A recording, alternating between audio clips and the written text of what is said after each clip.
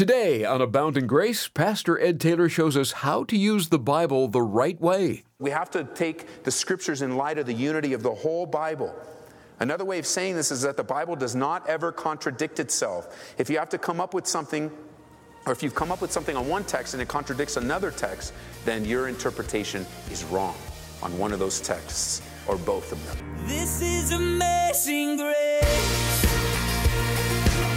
This is unfailing love. That you would take my place. That you would bear my cross. You laid down your life. That I would be set free.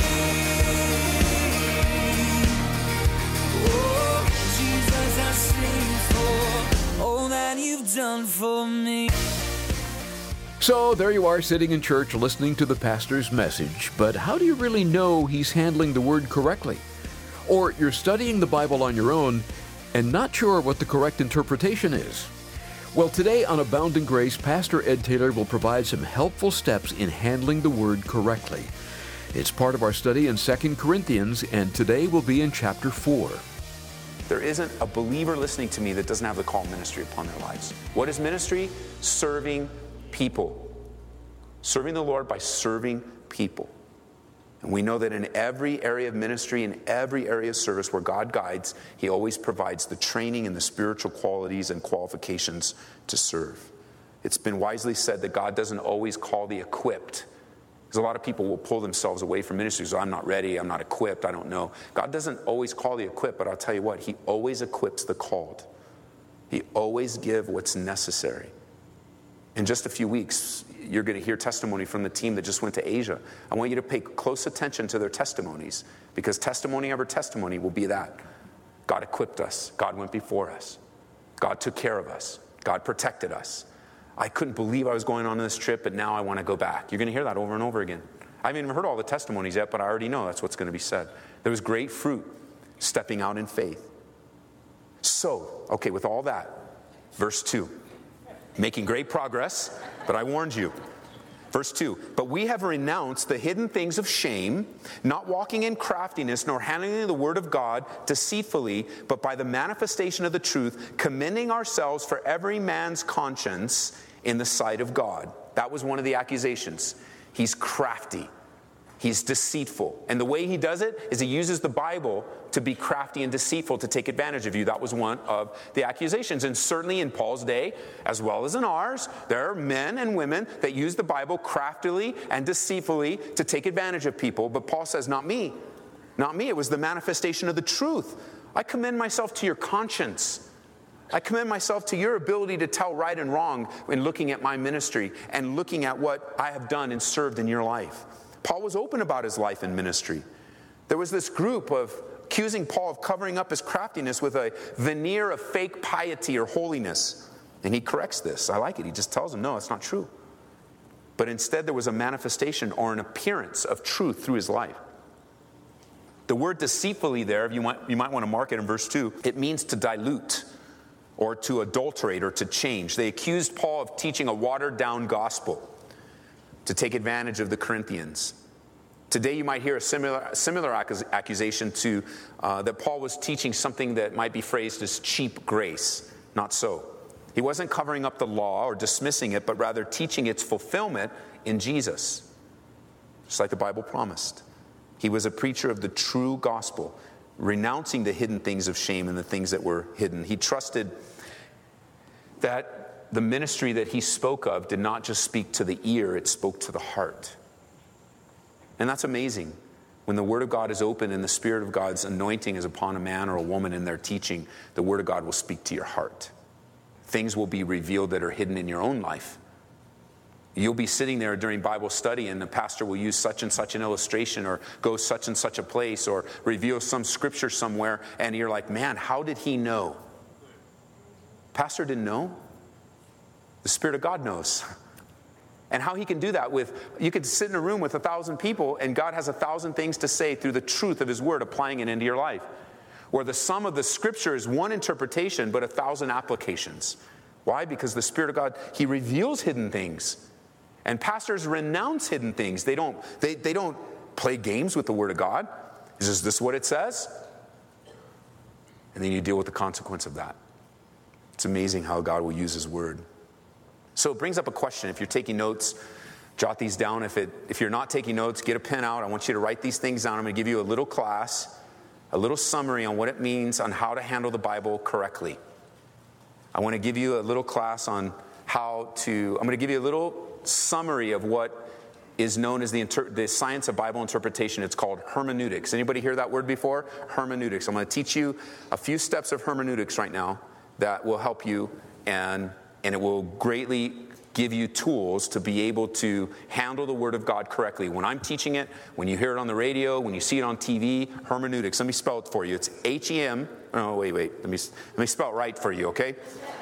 H-E-R-M-E-N-E-U-T-I-C-S. So you can tell that word to someone tomorrow and they'll think you're really smart. Hermeneutics. You're like, it doesn't mean anything except how to study the Bible.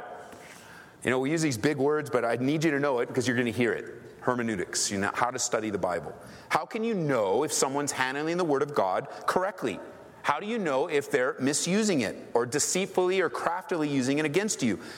We know that many people do. You've got to be open. You've got to learn, like Acts chapter 17, to be Bereans, to test by the Word of God. You go, well, how do I do that? And I'll show you in a moment. But the Bible says, Peter does in 1 Peter chapter 5, verse 2, and I like the old King James, so I quoted it first. He tells those elders, he says in 1 Peter 5, feed the flock of God which is among you, taking oversight thereof, not by constraint, but willingly. And I love this phrase, not for filthy lucre. So just understand that, elders. Don't take the Word of God for filthy lucre. All right? Do you understand what that means? Well, don't do it anyway. In the New King James, it says dishonest gain. Dishonest gain. To use the Word of God to rip people off. To fleece the flock instead of feeding the flock. You feed the flock. You take care of them. You serve them.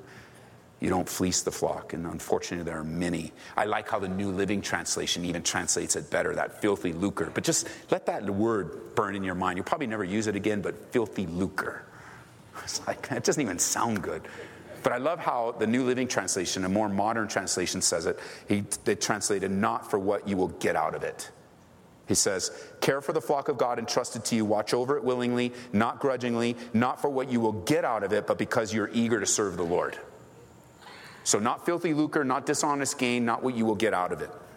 And so how can we tell if the Bible is being used correctly? Because anyone can quote a scripture and make it say whatever they want it to say.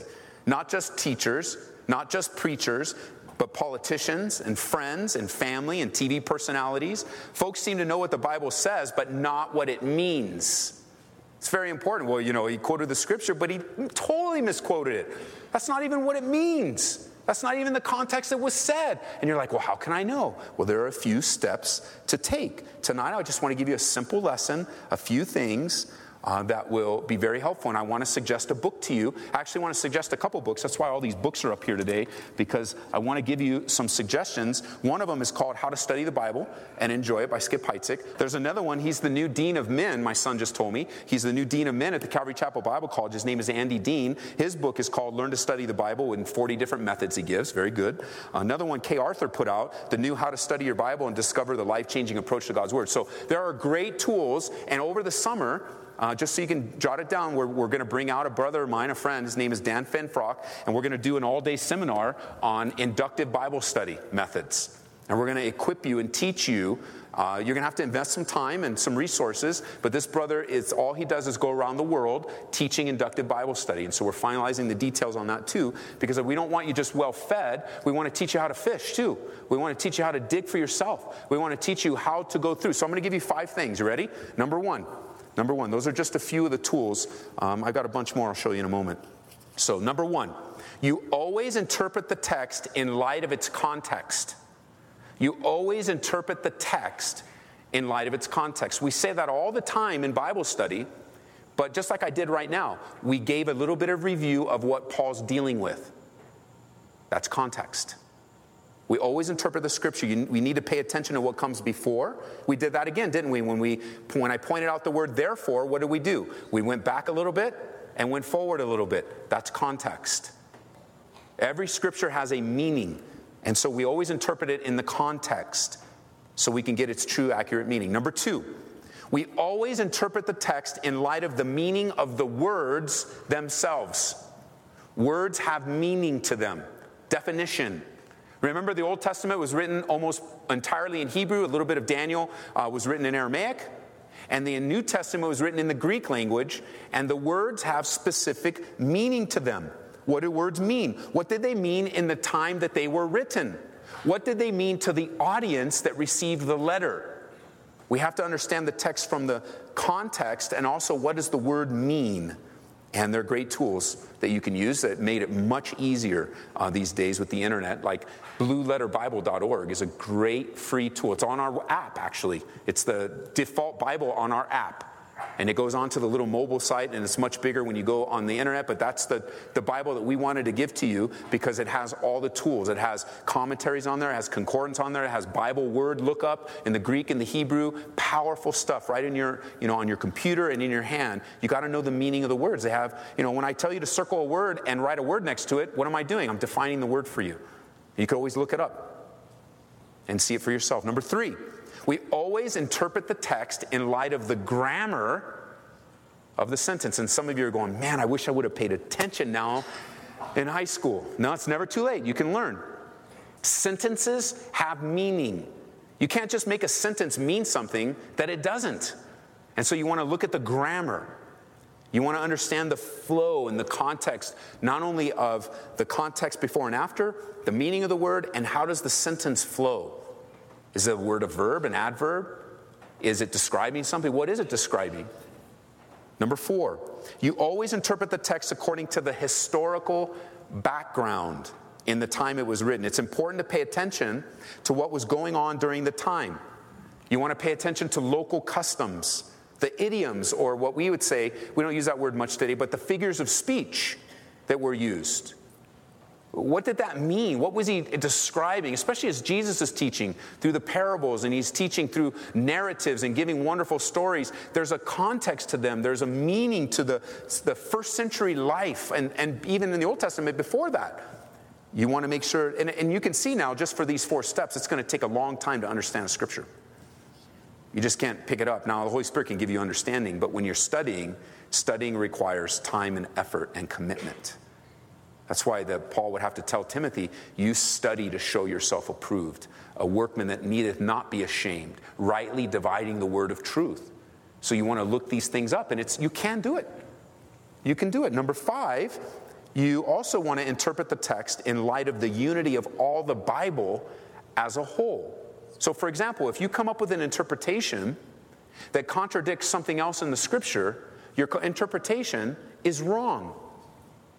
So you can't just pull a scripture out and go, this is what it means, but it contradicts the whole flow. A lot of times people, like this whole thing that we're talking about, filthy lucre and dishonest gain, that is not the character and nature of God at all. It contradicts all of that. Not only does it contradict one scripture, I mean, Peter says, feed the flock, don't take advantage of them. So these guys that take advantage are not from the Lord. They can't use the Bible to justify how they take advantage of people, because not only does it contradict scripture after scripture after scripture, but it contradicts our giving God. Our God is a giving God, a sacrificing God, a God who serves and continues to woo and chase and draw. And so we have to take the scriptures in light of the unity of the whole Bible. Another way of saying this is that the Bible does not ever contradict itself. If you have to come up with something, or if you've come up with something on one text and it contradicts another text, then your interpretation is wrong on one of those texts or both of them. So, number 1, context. Number 2, in the meaning of the words. Number 3, grammar. Number 4, historical. And number 5, the unity of the scriptures. And just if you follow those 5 steps in a very simple way without any more explanation, it'll clear up a lot of the Bible difficulties that you have. And so you need some tools. Like I have some tools here that you can get by books if you're still doing them. Look at this thing.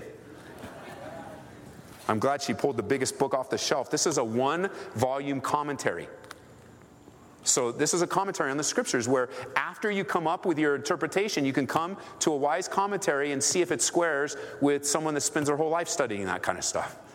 And if you come up with you come up with an interpretation and you come to a couple commentaries and then, now commentaries aren't the Bible, but there is a collective wisdom of the Holy Spirit that God has given to us, that there are men that have gone before us that have spent their whole lifetime studying one book of the Bible, or in this case, this is a collection of things from William MacDonald, Wiersbe, and John MacArthur, and all kinds of neat things. There's a one-volume commentary, so that's pretty heavy. It's not a doorstop, it's a commentary.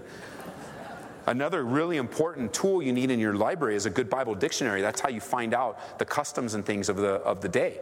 Just a simple Bible dictionary will answer almost all of your questions. You can look up definitions of names. Sometimes I'll come to you with this name in the Hebrew means such and such. And you're like, wow, Pastor Ed's so smart. No, I'm not. I have a Bible dictionary. And I looked it up.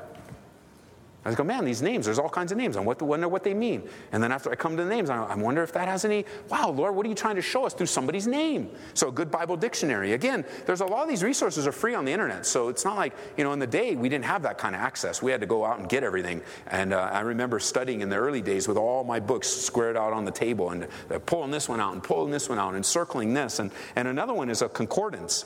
This has a concordance is a book that has every single word of the Bible in it alphabetically. And it will show you, like I opened up to the word dwelt, and starting in Genesis chapter 4 and going all the way to Revelation 11:10, it shows every single English use of the word dwelt in the Bible.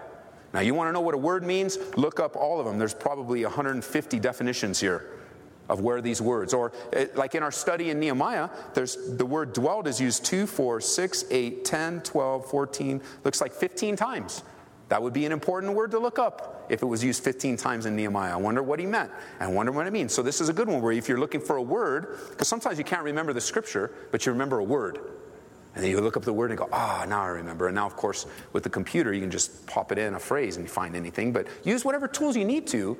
But you can take the Word of God with simple steps and be able to know, hey, you know what? When Paul came and he taught, he didn't use the word craftily.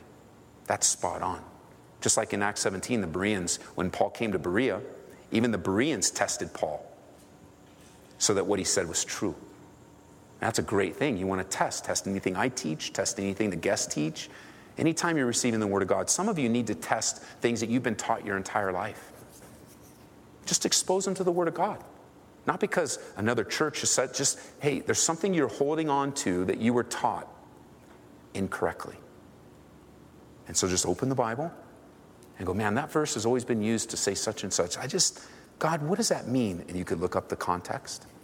You can look up the definition of the words in that particular verse. You can look at what it meant when the first century people heard it, or whatever century they were in. You can look at the grammar of the sentence and how it fits together.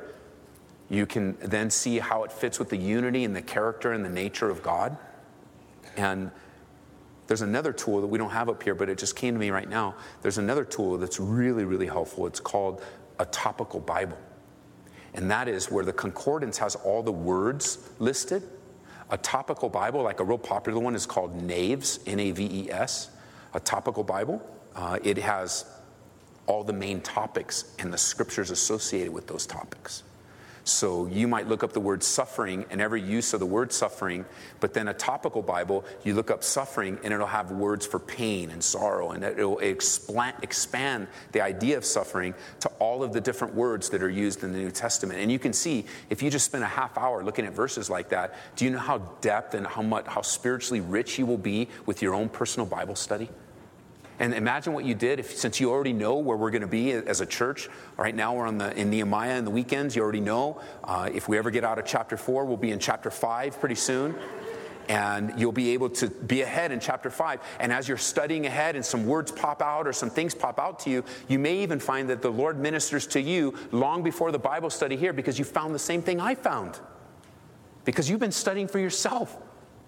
Or you come up and you email me and go, hey, Pastor Ed, have you ever thought about this? And I go, man, I didn't see that. And then I'll shoot you. Do you ever think about this? And before you know it now, we've got two different directions. Now remember this. I want to be careful, because it is the depth of when the seminar comes here, inductive Bible study, there is only one true interpretation of the text.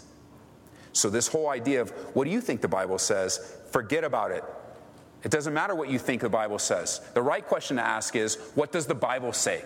So be careful there. Because sometimes you get together with a group and, what do you think the Bible says? What do you think the Bible says? And you got 20 opinions on what the Bible says. There's only one opinion what the Bible says. That's God's opinion. That's what you're looking for when you're studying. The one interpretation. However, once you understand the interpretation, there are many applications. Once you understand the text, then you can begin to wisely apply it in people's lives. Today on Abounding Grace, we've been learning how to use the Bible the correct way. It's part of Pastor Ed Taylor's study in 2 Corinthians. You can also look for these messages online at calvaryco.church. Pastor Ed, let's say we encounter a friend or teacher that is saying or doing something that is not lining up with what we find in Scripture. What is the right and wrong way to approach them? Well, Larry, this is a very sensitive topic because it's very easy to come across hypercritical, hypocritical, to come across as holier than thou. Those aren't just accusations. Sometimes believers give that air, give that vibe, and we don't want to give that vibe. So I always like to remind our church, remind me personally, that we need to approach these situations prayerfully and carefully. Prayerfully and carefully. What I mean is, before we approach a person, we want to pray and saturate it in talking to God about the person. Before we ever talk to the person, we should be talking to God about the situation, asking for wisdom, asking for insight, asking for truths to be revealed. Like, we want to be prayerful. And then we also want to be careful. And on very rare occasions, does a situation require us to rebuke a person? Some people think that that's just their ministry. They're just the rebukers, like there's a gift of rebuking. And there's not. The way I like to describe it is the difference between walking alongside someone and getting up in someone's face. And we all know what it means. We all know what it feels like when somebody gets up in our face, even if it's just them, in our space, just getting a little too close, talking a little too close, but like really coming up and getting in our face. Very rarely do we have to approach a friend, a teacher, someone that way. I mean, super rare. Some people, if ever, that we would have to be so stern and so strong in what we're about to say that it has the appearance of getting up in someone's face. Most of the time, it's better to approach the situation by the picture of putting your arm around someone and walking together, like taking a journey on the situation, especially when it comes to the Scriptures, because the whole goal is not to win an argument. The goal is to have someone cling to what is true. And another mistake that's made is, like, people are always going around trying to win the argument. And you know what? You might win the argument and lose the friend. And so you walk away all justified and, I told them and I shared with them. And then, like, not only did you lose the friend, but they didn't really change. They're not going to receive what you had to say, even if it was true biblical truth, like solid biblical truth. So be careful and be prayerful and take people on a journey, like build bridges with them. Tell them the truth, but speak the truth in love, in the agape love. I think one of the things I learned when I started teaching the Bible was people don't care how much you know until they know how much you care. And I think that's a true axiom in all sorts of relationships. People don't care how much you know until they know how much you care.